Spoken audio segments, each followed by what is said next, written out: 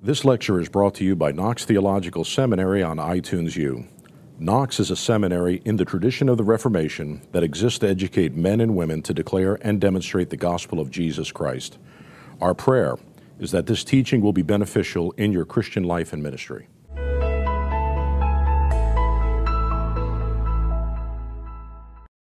Well, we should probably move into Galatians now. That way we can get something done here.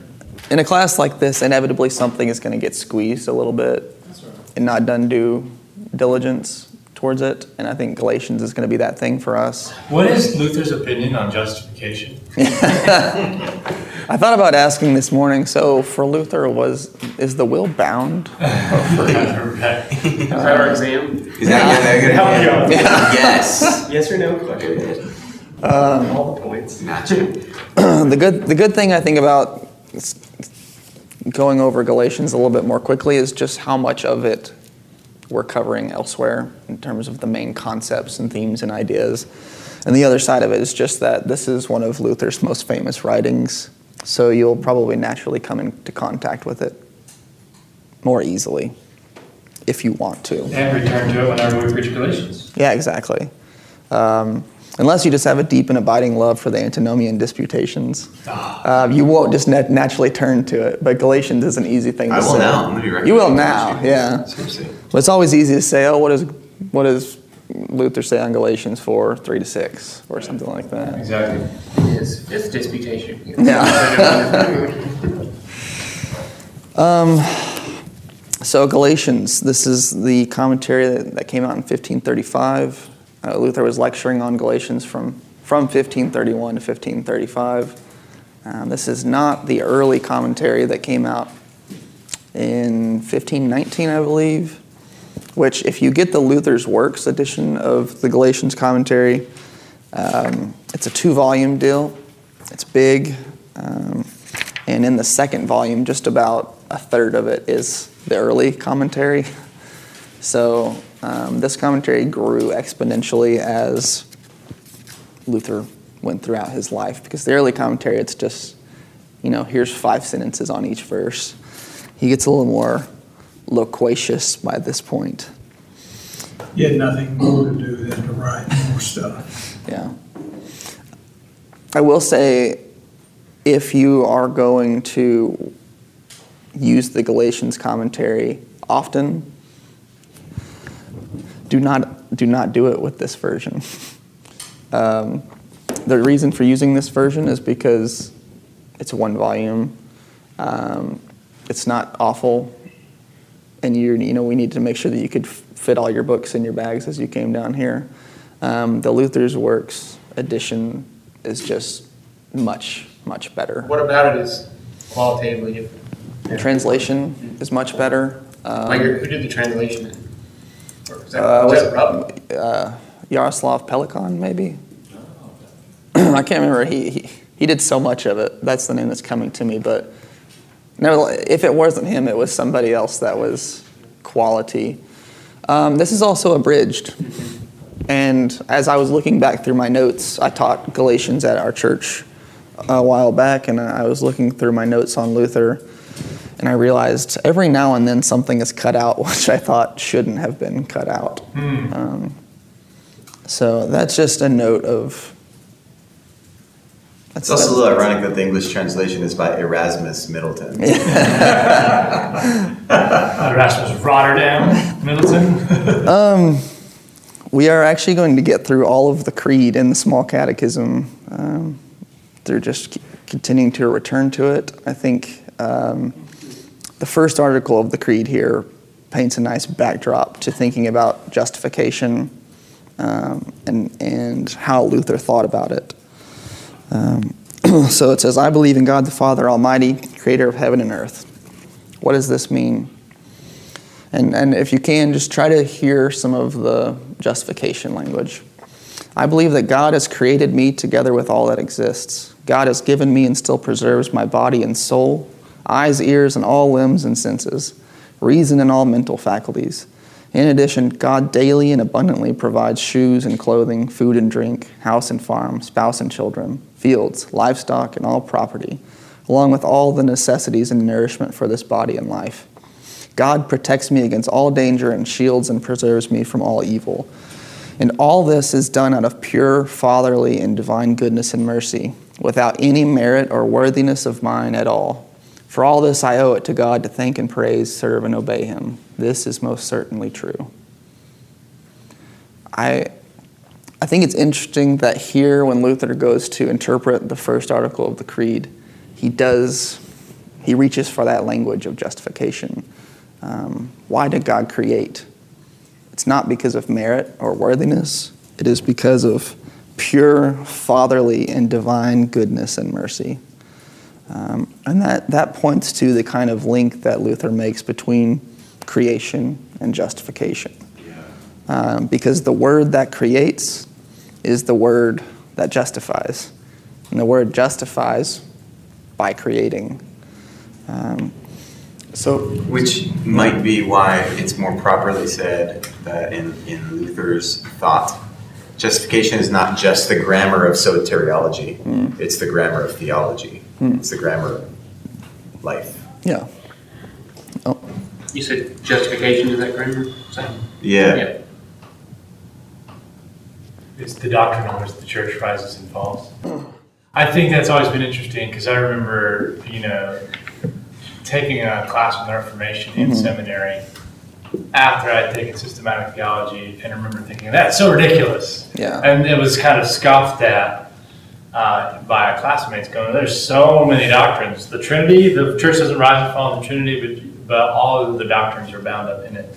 Yeah. And Luther doesn't say justification is the on which the world rises and falls, which the church rises and falls. I think is very elucidating to what a lot of us have been saying about preaching of the word and the divine service, the worship. And it's a very acute statement, I think. Yeah.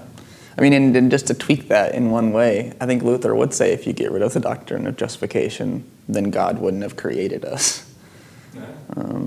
Because he's the justifying God. Mm-hmm. He is the one who is categorically a gift giver. Right. And that expresses itself in creation. God is. That's Romans 3:26. He's the just and the justifier. Yeah. Those are attributes of God. Yeah. And that's where we get the sense that to be human is not to be something other than just one who is justified by faith, who in creation and in the word of justification is receiving all things solely out of that pure fatherly goodness. Bayer likes to draw a line between God's first words to humans, which is take and eat, or not, the first words, but the first sort of thing that he gives is take and eat, and then what happens to us in the Lord's Supper, take and eat. This is all just sheer gift.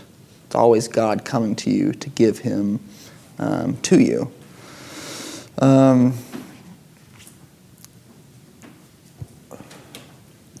There are a number of ways we could approach the Galatians commentary, and we can talk through the argument of it if you all want to. And by the argument, I mean that first sort of introduction that Luther gives.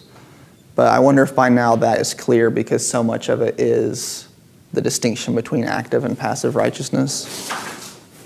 So if that is good to you, we can keep going. But if there's any interest or hesitancy, we can stay there. I feel like chapter 2 is kind of the linchpin chapter. But I'm verbose and classroom dominator, so somebody else talk. I was wondering if it might be good to start by having you read pages 61 to 63 and thinking about how Paul interprets what happens with Peter in Antioch. Yes. So let's. With regards to active and passive righteousness, or are we moving beyond that? We're moving. Well, I mean, okay. Here's the thing I'll say about active and passive righteousness.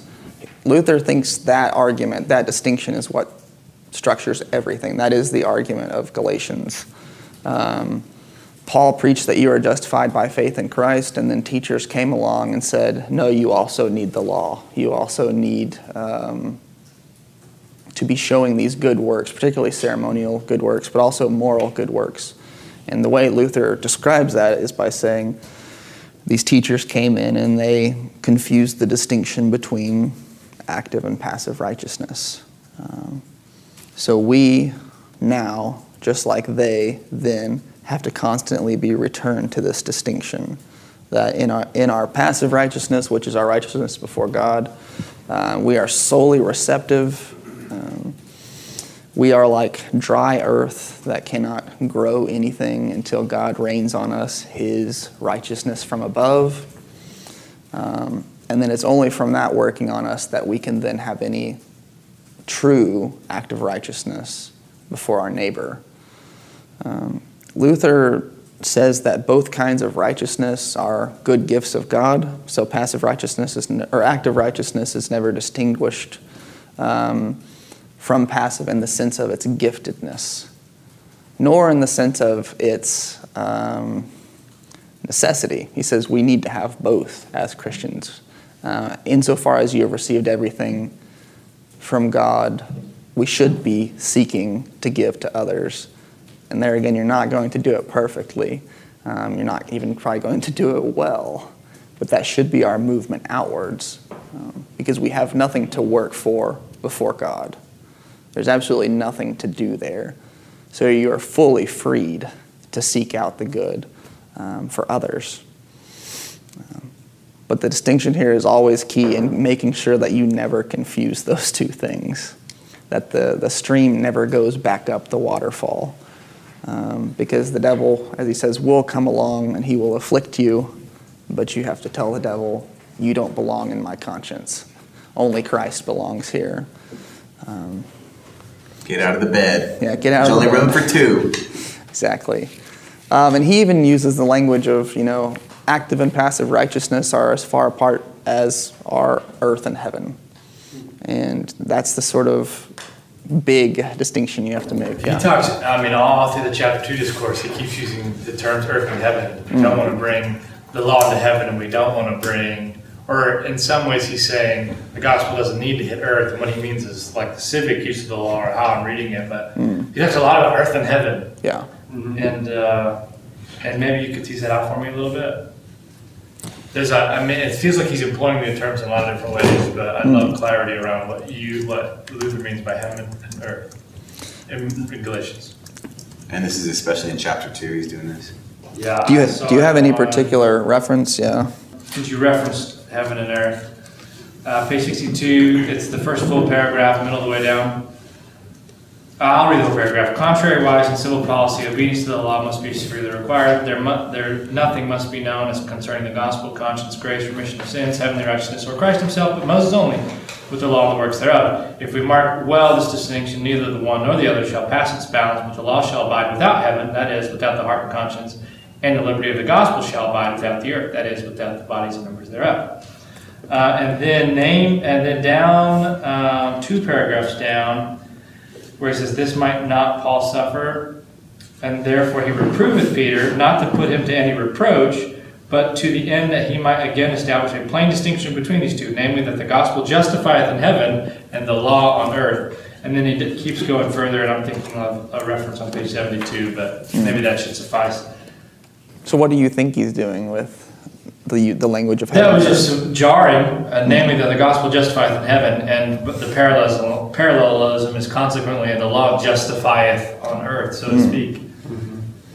And he said, I understand the distinction, let each have their domain, the law and gospel, but it's interesting, he actually is being so dichotomous as to apply it to heaven and apply it to earth. Is he really is it as simple as eternal life, active righteousness, civil life, passive righteousness? Is it that simple?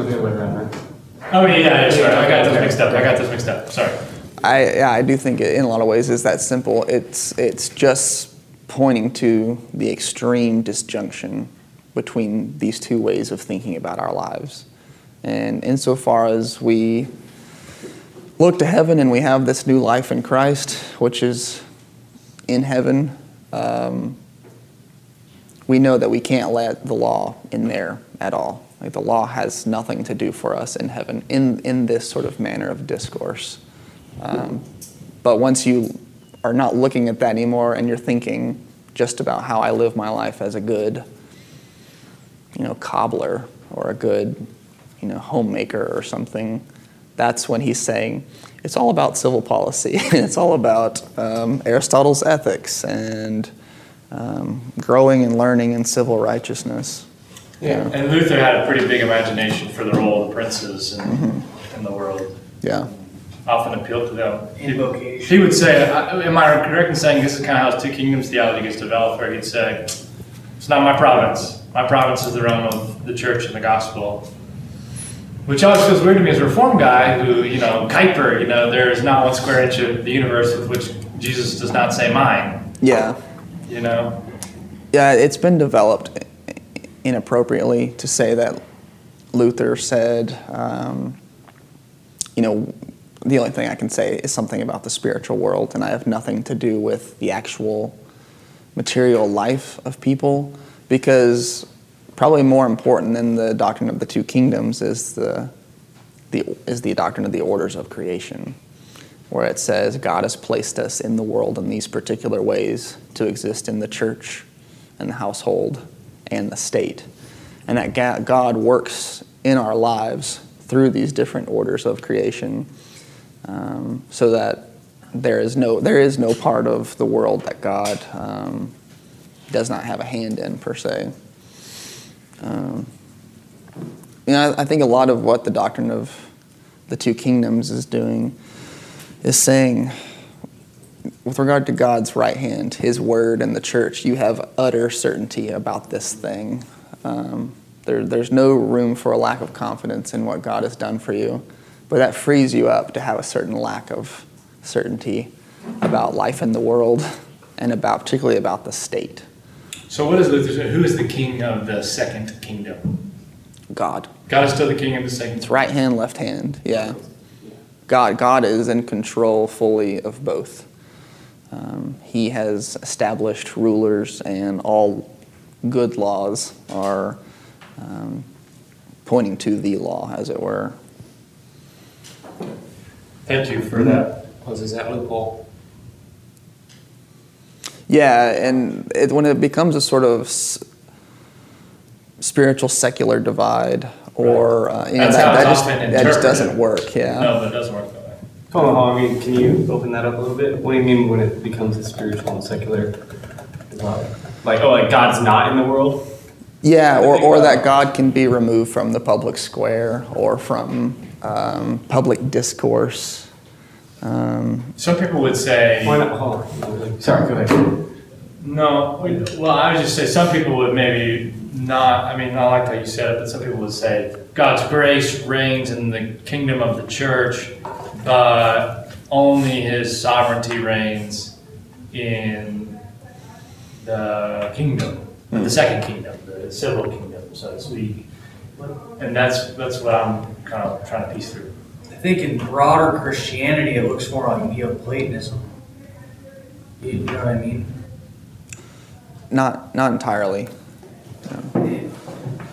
In other words, like body, earth, bad, soul, spirit, heaven, good.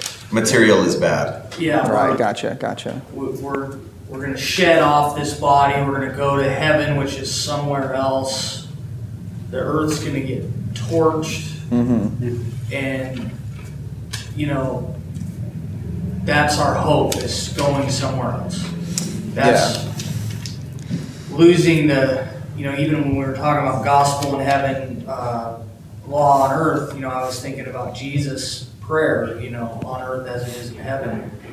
That's where these things meet, And in the incarnation and the hope, the fact that heaven's coming to earth. Right. That gets lost. I don't mean to continue to speak for broader evangelicalism, but that gets lost a lot. Yeah.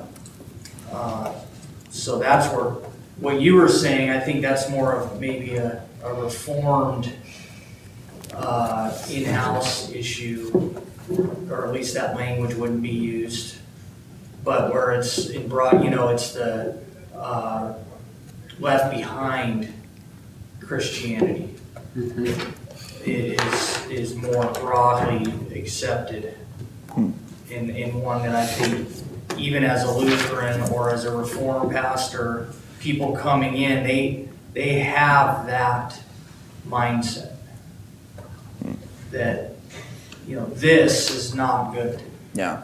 I think we continually fight against that. I don't really know where to go from here. One thing that I will comment on, though, is this heaven and earth, civic use on earth, law, on earth, civic use of law here on earth.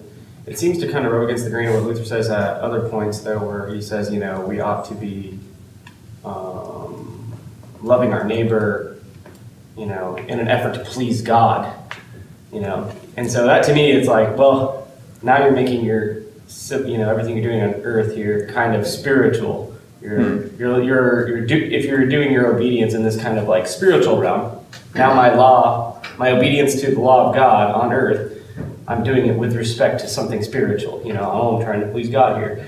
And so it seems a lot of times I think it can come across with, it's like, well, why are you loving me? Are you loving me because you want to help me fix my roof, or just your ultimate aim here is really just to please God? And so I'm the pawn in making you feel good about pleasing God. Right.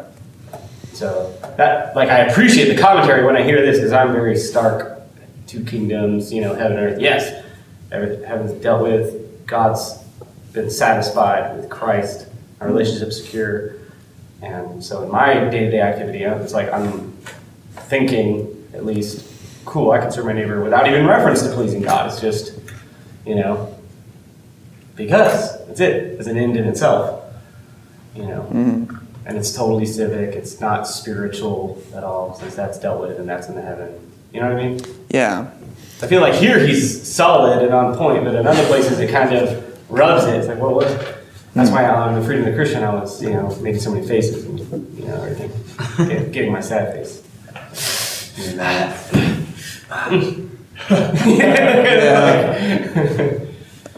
And I get what you're saying,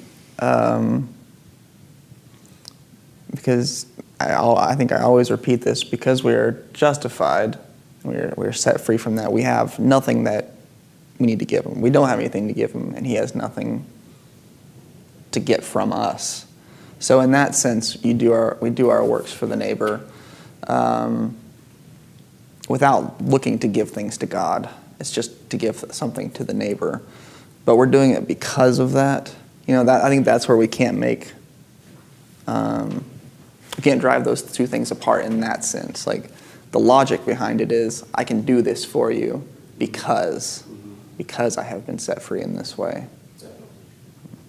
I think we've talked enough about sort of what happens in pages 61 to 63.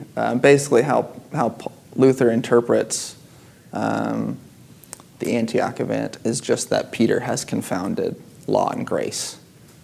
Law and gospel. He's mixed the two.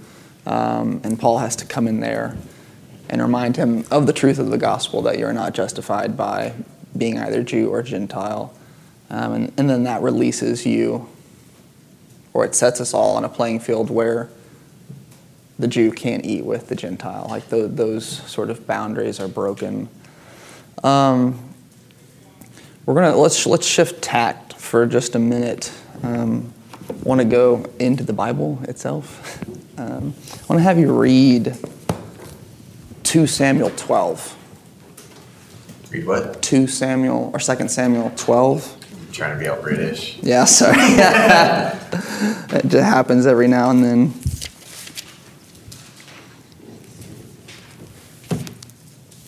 And just verses 1 to 15 or so. And the question that we're sort of getting at, let me find it. It says on Galatians 3:5, where Paul says, "He therefore that ministers to you by the Spirit," 122. He therefore that ministereth to you the Spirit and works miracles among you, does he do it by works of the law or by the hearing of faith? And Luther says, when a preacher then so preaches that the word is not fruitless, but effectual in the hearts of the hearers, that is to say, when faith, hope, love, and patience do follow, then God gives the Spirit and works miracles in the hearers. And I want to look at 2 Samuel 12 as an example of law gospel preaching. Have you ever read it in that vein before? Okay. Well, let's take a few minutes and just reread it, then I want to talk about that. These courses provide a glimpse into our academic programs.